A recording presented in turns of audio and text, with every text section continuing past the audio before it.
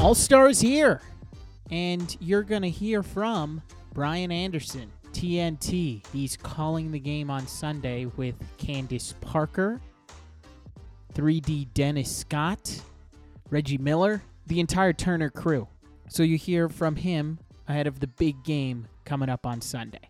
This is Roundball Roundup on UtahJazz.com. I'm JP Chunga on the Utah Jazz Podcast Network, presented by First Colony Mortgage, the official mortgage lender of the Utah Jazz, NMLS number 3112, equal housing lender. I can't believe it's here. I can't believe we made it. And I can't believe how many people from the Jazz are going to be participating All-Star Weekend. Because Lowry's going to be in the game, Walker's going to be involved in Rising Stars, and a whole host of activity come Saturday night when Lowry's in the three-point contest. It's going to be huge. It's going to be great for the state. It's going to be great for the city. Local news people are going to be covering sports. Sports people are going to be covering news. And everyone is hoping this will be a slam dunk. Seriously, if you're visiting, if you're a local, watching local news and checking out the puns that they have for lead-ins, one of my favorite things, one of the most cringe-inducing things of the entire year, but it won't harsh my high because we made it.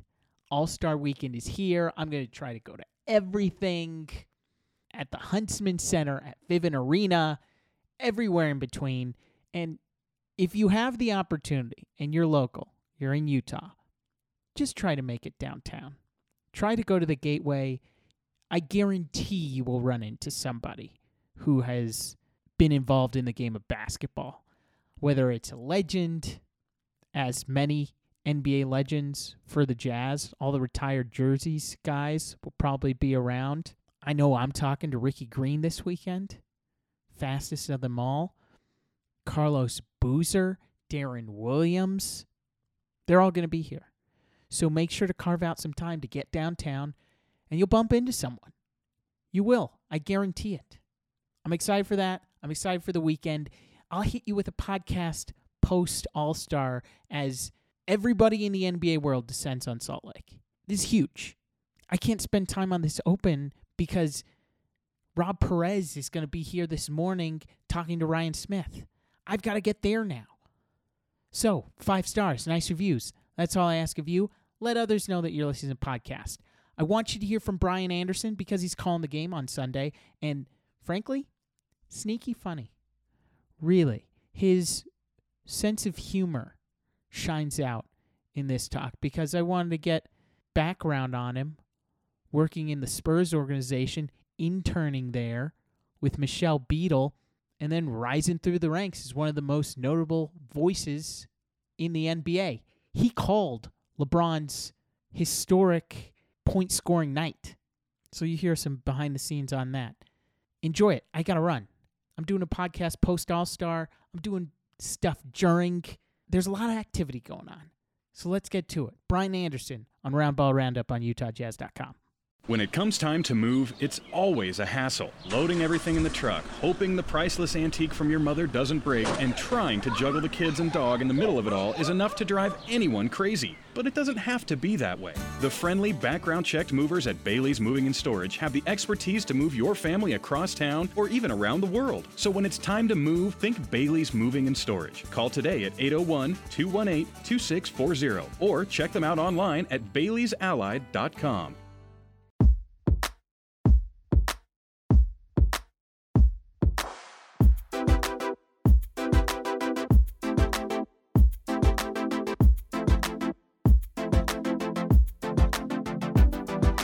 Big time Brian Anderson, as I've learned with the Spurs. Wow, that's some deep intel out of the gates, JP. Well done, man. You did your homework. Michelle Beadle was on this podcast before, so that okay, I've got a little know. She would know. We were both lowly interns with the Spurs.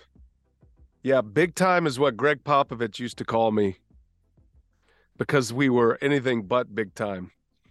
So any little morsel of on-air moments that they would give us, like for practice, or he would walk by and goes, "Oh, look at you guys, big time." So, and it stuck. Big time Brian Anderson. That's what he still calls me that, believe it or not. How was it to go back to San Antonio and call one of those games, knowing you Oh, started there as an intern? so great. I still haven't been paid for that game, by the way. So I'm not sure what's going on there. And I mean, it is literally like old times where they're refusing to pay me. I think they're going to pay me in old San Francisco steakhouse gift certificates. Um, I had a blast. I think we counted on that particular broadcast, there were 8 former interns and 1 current intern, all under this guy named Mike Icciarillo, who's the VP of broadcasting, just an amazing guy and talent scout and father figure and brother figure and J school professor, all of that. He came in and he's like changed the arc of television for a lot of people that are working in the NBA. I mean, there's a ton of us that are out there, doing all kind of stuff like Michelle Beadle and me, but all these individuals that aren't front facing, that are producing and directing and running the Fletcher cams, the Robo cams, and big time people running EVS tape ops. And so, yeah, he's had a great influence. So it was a blast being back. I loved every second of that. I'm thankful that Turner Sports let me go do that, kind of a one-off. And Beal and I had a great time bullying Sean Elliott the whole game. What was the experience as an intern? Because you did a lot behind Mm-hmm. the camera before you were in front of it. Yeah, as a matter of fact, in that game, that reunion game in November, I actually went out and I ran handheld for about 3 minutes, and they actually mic'd me up, and I called a couple of plays, like 3 or 4 plays, possessions. One of them was a lob it was awesome. So I just at one point forgot I was mic'd up, and I was trying to if you're watching this, you hit your thumb on the zoom control that opens up your key to the rest of the camera guys who are all my buddies and guys I used to work with. But I forgot I was going on the air. So, I had to be reminded that I was going on the air, which I forgot about. So that could have been scary, but it was a great experience. I wouldn't trade it for the world. I didn't know any better. I was just doing whatever I could back then. This is in the early 90s, mid 90s. And it was kind of my way in, my portal into the big leagues, NBA basketball. And back then, the Spurs were at Hemisphere Arena. I was still in college. I was a college baseball player. So I stayed in the summers and I needed an extra means of income. And, I didn't come from one of these rich families like Beadle did. So some of us had to work. So I had to work in the summers, and that was my job. I was a utility, and I ran camera, and I did audio and graphics, and all under the tutelage of this guy, Mike Icciarillo. And that was just a great experience for me to learn that. And I did that for a long time. While I did minor league baseball on the radio, I always maintained the tech work in the off seasons of baseball, even after I graduated from college and became a real adult. So I didn't know if I was ever going to get out of that world where I was kind of doing both on air and behind the scenes. This is before that was common. Now, I think a lot of broadcasters do that now just because of budget cuts and whatnot. It's pretty normal to go see a sports anchor set up his or her own camera, frame it, record it, edit it, all of that. Back then, you didn't really do that. A lot of it was union, and you just didn't really do that. So I'm very grateful for that experience, and can always talk tech. I know just enough to be scary with all of our camera ops and our tape ops, even to this day. What was the camera work that you did that day? How do you rate yourself now? Oh man, it was some of my best work. Like, I'm thinking if this Okay. broadcasting thing doesn't work out, I got a chance. No, it felt good. I can tell you my back was on fire though. I was not prepared for, I'm 51 years old now, and I hadn't had a camera on my shoulder on the floor in 20 years, 25 years almost. So yeah, that was a new experience that it used to be no problem. And I'd sit there all game and wouldn't even think about it. And then 3 minutes in, I'm going, oh boy, I'm getting a little hot back in there in the lower back. But It was good. You have to go check it out on I think it's on YouTube, or maybe you'll have to check the Bally Sports Southwest, I think they're called. They put out a bunch of stuff, and it was really fun. And like I said, I got to run camera for a lob that was, I'm right under the goal, so it happened right in front of me, and I managed to keep everything in frame and in focus. And I called it, which was kind of cool. I used to do that all the time. I used to practice my play-by-play while I was running camera. So Wow. it threw me right back into that, that mode 30 years ago, where that's how I practice. I would listen to the announcers at that time, guy by the name of Dave Barnett. And I would just, kind of riff along with him. This is all under my breath as I'm running camera. And I would practice my play-by-play and think about the way I would call it, and sense, fast breaks, transition buckets, all that stuff. So it felt very normal, believe it or not, even though it's been a long time since I used to do that. Make yourself indispensable. And if you can do it all, there you go. I mean, I was doing whatever I could, man. I needed to pay the bills. So you want me to run camera? No problem. You want me to? Here's a fun fact. So when the game they had in the Alamo Dome this year? Yeah. So they had all these old pictures of the first game in the Alamo Dome. Well, I was on the crew that literally moved the Jumbotron, took every shell down of the Jumbotron, put it on a flatbed truck, drove it down the road to the Alamo Dome from Hemisphere Arena, and rebuilt it in the brand new Alamo Dome. I was like one of 3 people that worked on that building Jumbotron, the actual in-house screen. So like I did whatever. You want to do that? That's 4 days of work. Absolutely. I'm all in. So we worked 18-hour days moving Jumbotron over so it could be ready for a football game, which was the first thing they had in that arena. Or that stadium. Yeah. So yeah, I was willing. My hand was always up, put it that way.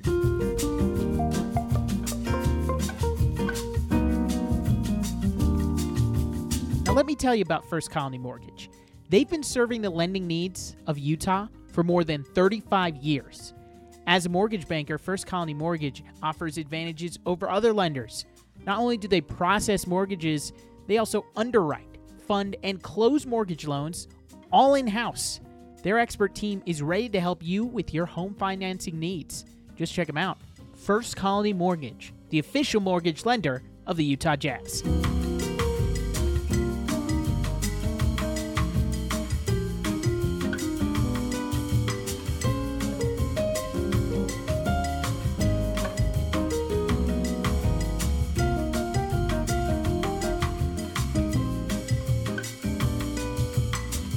Covering them early. It was kind of the start of Greg Popovich and them seeing the Utah Jazz and the way that they had done it, and kind of feeding off of each other, modeling each other off of that success, that longevity. What have you made of how long that franchise has been able to sustain and make the playoffs, have championships, do all the things that they've done in the NBA? Well, they certainly modeled themselves after the Jazz, and I would say Greg Popovich's game plan mirrored Jerry Sloan's. And I think that's, that was one of his mentors. He looked up to Jerry a great deal. He quoted him often, talked about him often. They had a lot of matchups together through the years, of course, but Greg Popovich, in his come up, was looking at what organization he wanted to model the Spurs after, and it certainly was the Jazz, number one. And that goes to relationship between owner, general manager, coach, that triad of Greg Popovich used to just call it the seal, where if the players knew that seal was tight between owner, general manager, coach, then you could, and there was longevity and stability there, then you could build a system and a program, because, players we're going to have a hard time circumventing that. And obviously Greg Popovich became the GM first, then went to coaching, and then did both roles. And then he brought in a GM. Weird that a coach would bring in a GM. But that's the way it worked in San Antonio. And it was very much after the Sloan model and the Utah Jazz. So their longevity is impressive. I think it's probably going to change. You know, they're at a crossroads in their organization where, you know, I'm sure at some point, whenever Greg Popovich wants to call it quits, he's going to hand the reins over in some way. I don't know if that'll be this summer or next or the year after, but it's pretty much in his hands to either turn over and let it advance forward or just kind of keep the theme alive and the teaching alive while they're in this rebuild. But at some point, I'm sure there's going to be a handoff, and it'll be a different era once that starts. You know, Popovich is kind of the last remaining pieces of that. R.C. Buford, of course, who's now the president of all the Spurs, both business and basketball ops. But, you know, those two guys are really what's left. Well, and there's so many tentacles across the league of Greg Popovich coaching acolytes. You've got Will Hardy here in Utah. You've got Mike Brown, who spent time with San Antonio. What have you made of all these coaches that got their start in San Antonio and are having success on their own beyond Texas? Yeah, and I think, you know, Quinn Snyder was certainly in that camp for a while, coaching the G League team with the Spurs before he ended up with the Jazz. And, you know, I think that's just goes to show you of how successful and how proper the function is of this system. And everybody's taken it and done different things with it. They've added layers to it. Mike Budenholzer certainly added layers. But, you know, Pop was really good to his assistant coaches, and he was really good to his staff. And when you were in that inner circle, you know, you felt like you were involved in something special. And that wasn't the case early. Don't get me wrong. It wasn't always rosy with Pop and the Spurs, especially in those early years. But once they won the first championship in '99, you know, it was pretty much that was the model. And many coaches have evolved through that model to the point where some of these assistant coaches have the extra branch. So Greg Popovich and Mike Budenholzer, but then Mike Budenholzer to Taylor Jenkins in Memphis. So, you know, it's there's a huge list. It's great for me because as I go around, just you're kind of a made man if you spend any time with the Spurs. And I spent 8 years as an announcer, 6 years as a tech op. Like I was there when Jerry Tarkanian was the head coach. That was when I first started. And then into John Lucas. And so, you know, I've got a long history with that organization, and I get asked all the time, even by current employers, like the Milwaukee Brewers, who I still do games for. When I first got the job with the Brewers, the general manager there, Doug Melvin, he wanted to know what was the secret sauce with the Spurs. So it gives you a lot of street cred. I don't really know the secret sauce, but I could at least fake it for a little bit and tell him my observations from a media perspective. Did you ever get popped? Oh, are you kidding me? I was I was the popped guy. Like Michelle Beadle always got treated nicely. He never said boo to Beadle, but no, before it became a story, before it was cool, before anybody ever even talked about it, I was the guy starting in 1999, just wearing it from Greg Popovich. But I will say this on the air, that was almost a little bit of a bit. He didn't really want to do it. And he didn't want to do the interviews. So that's why he did that. But he was so good to me off the air. It almost, as long as I didn't blow his cover, it was actually in a weird way, kind of a loving thing to do. Made me better. I'll tell you that, man. You better come in with questions. You better not come in with softballs and open-ended questions and your opinions. I learned that quick. So made me a better journalist for sure. And I'm actually very grateful that I had that hard experience with him. You know, I was there 8 years. The first 2 years, it was like, man, I'm going to have to quit. I can't even do this job. I don't even know what I'm doing. I get yelled at every day by this guy, but I'm stronger for it. Well, and I bet, you know, you give him a yes, no, he'll take that avenue. Yes, no, he'll take that immediately. Every time. And every time. Everybody else is a breeze after Pop when you deal with that on-air bit. It is. At the same time, I tried to take the same model right to the other interviews. And, you know, and I think other coaches, I can remember Phil Jackson one time, I I had interviewed Phil Jackson, and this is when he's with the Lakers now. And I can remember after the interview, he goes, I appreciate you asking good questions and thoughtful questions. I'm 27 years old at the time going, man, that's cool. But really, the thanks belongs to Greg Popovich, because I'd never, and to this day, I don't go into interviews without being ready, being prepared, and being thoughtful with those questions and legitimately trying to find out what's going on, as opposed to, yeah, how'd your team play today? Or, what do you think about Tim Duncan? You just can't ask questions like that. So made me better, and I still use all those practices today. How do you approach a big game like last week with LeBron and trying to set the scoring record? Because so many of these games, you're documenting history, but this is even extra history. This will go in the Hall of Fame in Springfield because he has a chance to get this record. I remember watching the Chick Hearn call of that Jazz game with Kareem, because we're working on a Jazz history series for next year, because it'll be the 50th season of the franchise. And those indelible moments live on forever. How do you approach a spot like that where this might be played for forever? Yeah, that's a good question. I've been asked that quite a bit. And what I'll say is, and I want to answer this to those in your audience that might be thinking about this industry or any other line of work. I learned this from golfers when I was covering golf for Golf Channel. They always talked about getting into the fire and then learning how your body reacts, how your brain reacts, your nerves. And I could remember having conversations with guys and like truly wanting to learn, well, how do you compartmentalize that? How do you manage stress? How do you deal with these grandiose moments?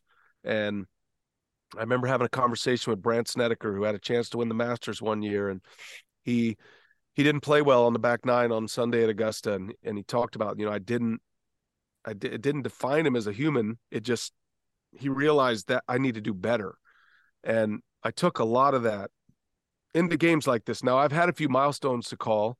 I've called Trevor Hoffman's saves record at the time. He got to 600 career saves, later to be broken by Mariano Rivera. I called Stephen Curry's three-point record. Yep. And each time I'm adding some of these principles. So in this case with LeBron, it just felt like, okay, I've been through this before. What I want to do is acknowledge the anxiety that you're feeling and put it in a box and put the box away, and we'll acknowledge it later. And I think just that visual of, like, instead of trying to ignore it and act like it's not a big deal, it's better to acknowledge it, put it in a box. I mean, it's psychology 101 really, but it's all about how to perform under duress. And this can be applied to any job that anybody has listening or watching this podcast. And it's been really helpful. And I wouldn't say that I was a total believer in it, but just acknowledging it, that mental image of putting in a box and putting it to the side and then moving on with your experience, what you've done, your execution, things that you've done your whole life, at least in my case, the last 30 years. That's how I approached it.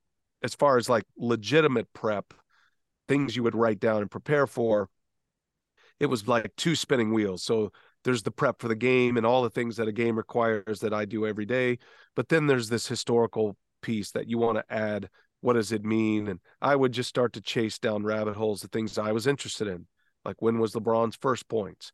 What were the details of that game? How old was he? How old was he, when certain milestones happened? And so that was kind of how I went about the prep.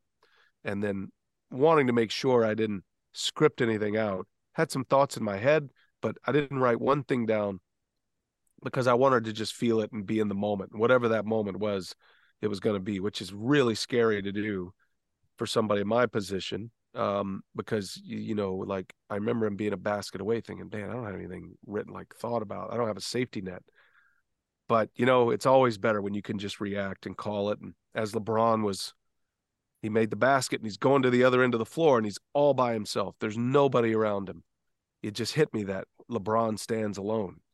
And that's why I said that, because I'm watching the monitor there, and, I'm really glad that he went down there. If he'd have been mobbed by his teammates, I probably would have said something else, but I love the idea that he stands alone, and that was really cool. And I'm glad he was standing alone when I said that. So that was kind of the Cliff's Notes version of how you approach it, in my opinion, from a psychological perspective, from a literal note-taking perspective and preparation.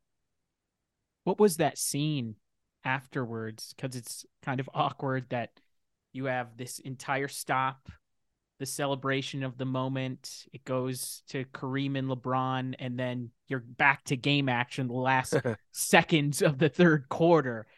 How'd you go about that? Yeah, well, that's when it all kind of comes flooding back too, because, in those moments, believe it or not, even though I'm the one saying the words, you don't really know what you said, or I don't. Like, Right. I don't know how it went. I don't, and so you immediately start those thoughts like, oh boy, how'd that go? Did I do that right? Did I say something I wasn't supposed to? Did I miss it? Did I get it? Whatever. So you got to quickly put those thoughts in a box too, because the presentation helped. We knew we were going to stop the game. So you can kind of throw it in there and you throw it to the PA announcer and they do their bit. But then you're coming back and there's a game to call. So at that point, you kind of lock back into, okay, not the historical piece of this, but let's finish the quarter. And then, we as a television network are going to like unload all of the stuff that we have at our arsenal going to that commercial. So I knew that. So then I'm thinking about, okay, what do I want to say here? I haven't seen the images, but what do I want to say? And so, it's more like you're just dismissing the last 10 seconds because what we call a rollout. You're trying to hit those marks too. And then as we come back from break, we start the fourth quarter. We're going to roll in with a bunch of stuff and we're going to have some more timepiece moments. But then once we get to the actual ball and play, then, it's my job to like remind everybody that Oklahoma City's leading this game and they've got a really good young team. And so there was like, it was those spinning wheels throughout the entire rest of the game. How many more points is he going to score? He only had 2 more and then he got hurt and had to leave the game. So you could tell that was a story that was developing because he was really having a tough time with his foot. And so that became the story. He's taken himself off the floor with 3 minutes left in a close game. So that's, that would have been a story anyway, but especially on this night. So now it's just like back into fully present in the moment and do what we always do. So yeah, that's the aftermath of history. And then as soon as you get off the air, and now that's when all that anxiety comes falling out of you. And then you wonder, was it worthy? Was it good enough from our perspective as a network, from my perspective as a game announcer? Well, what do you think? Was it worthy? That's not up to me. I did the best I could, but it's not up to me to determine that. I was, we were happy with our coverage. I'm certainly happy with the call, but that's not for me to determine. One layman's perspective, I enjoyed the call. I enjoyed watching that moment. It was a goosebumps. Oh my goodness. I'm going to remember when LeBron passed Kareem for the all-time points leader. So a special night in the NBA. I really, I appreciate what you guys did with it. Thank you. That's good to hear because it's really the best thing to hear is like, I didn't even really notice the announcer. That's kind of where we want to be, at least where I want to be. It's almost like an official at that point. So the fact you brought up, oh, this is a special night for LeBron in history, and you're not saying, oh my God, Brian Anderson ruined that moment for me. Like that's the that's the tension. So right. we want to be ignored as much as possible, believe me. You won't be ignored when you call the All-Star game here on Sunday, though. Oh, yes, I will. Yes, I will. We got a lot of big personalities and voices. That's true. You'll be amazed at how ignored I'll be. Oh, right. It's TNT. I forget. You guys have a lot of pretty good personalities. Yes. Shaq, Chuck, Ernie. And with me, Reggie, Candace, who's making history. Yep. Trailblazer that she is. First woman to call an all-star game as an analyst. Dennis Scott, who's as big of a personality as we have in the game, is on the sideline. He's going to be doing interviews. It's going to be great. And I am more than happy to just blend in with the carpet. I can't wait to watch this all unfold, and we'll have a good fourth quarter. It'll be exciting. And all the other stuff in the game will be very entertaining. But it's going to be a blast. I've never done one. I've done all the other stuff. I've done the rookie sophomore. I've done the All-Star Saturday night. So this will be my first time doing the All-Star game. I've done baseball All-Star games in the past, and I've kind of done like golf made for TV events, which this will feel a lot like me just quarterbacking or point guarding all of these elements in commercials and promos, and that's my job. Did you do a Rising Stars with Donovan? I did, and Miles Right. Turner and Donovan Mitchell. They were my partners. Yeah, good memory. Donovan's a natural at this. Oh, both of them were great. Both of them asked, especially Miles, leading up to Donovan. He's kind of the star. He walks in ready to roll, but he was tremendous on the air. And he and Miles really worked well together, and I kind of like pushed them together quite a bit during the broadcast just to get them engaged. They were awesome. And Luka made a half-court shot that game. Zion had about 10 tries at a windmill dunk that he couldn't quite get down. That was a great memory. That was in Chicago. Did a whole bunch of partying. I remember that. He had all kind of parties to go to. And I was like, wow, how do you do it? Aren't you supposed to be resting? And I forgot he was like 23 years old. Yeah. Like, yeah, I would have been doing. You going to the Jordan party, huh? Oh, that's cool. Any chance you got a +1 on that one? So, needless to say, I was completely ignored that day as well, which is perfectly okay. It's okay by you. Okay by me. How do you approach it with the new format of drafting players right before the game? Yeah, that'll be a challenge just to keep it organized, but the good thing is I've covered all these guys. They're incredibly recognizable, famous individuals. So there's not a whole lot for me to add other than just making sure my cards are in the proper order, which I would do days before as opposed to 30 minutes before. We got a plan, and that's actually part of the drama. I think it's going to be really fun to see who picks who and to see these world-class athletes. The guy who gets picked last, I can't wait to get his thoughts and the way he plays. And so, because they're all capable.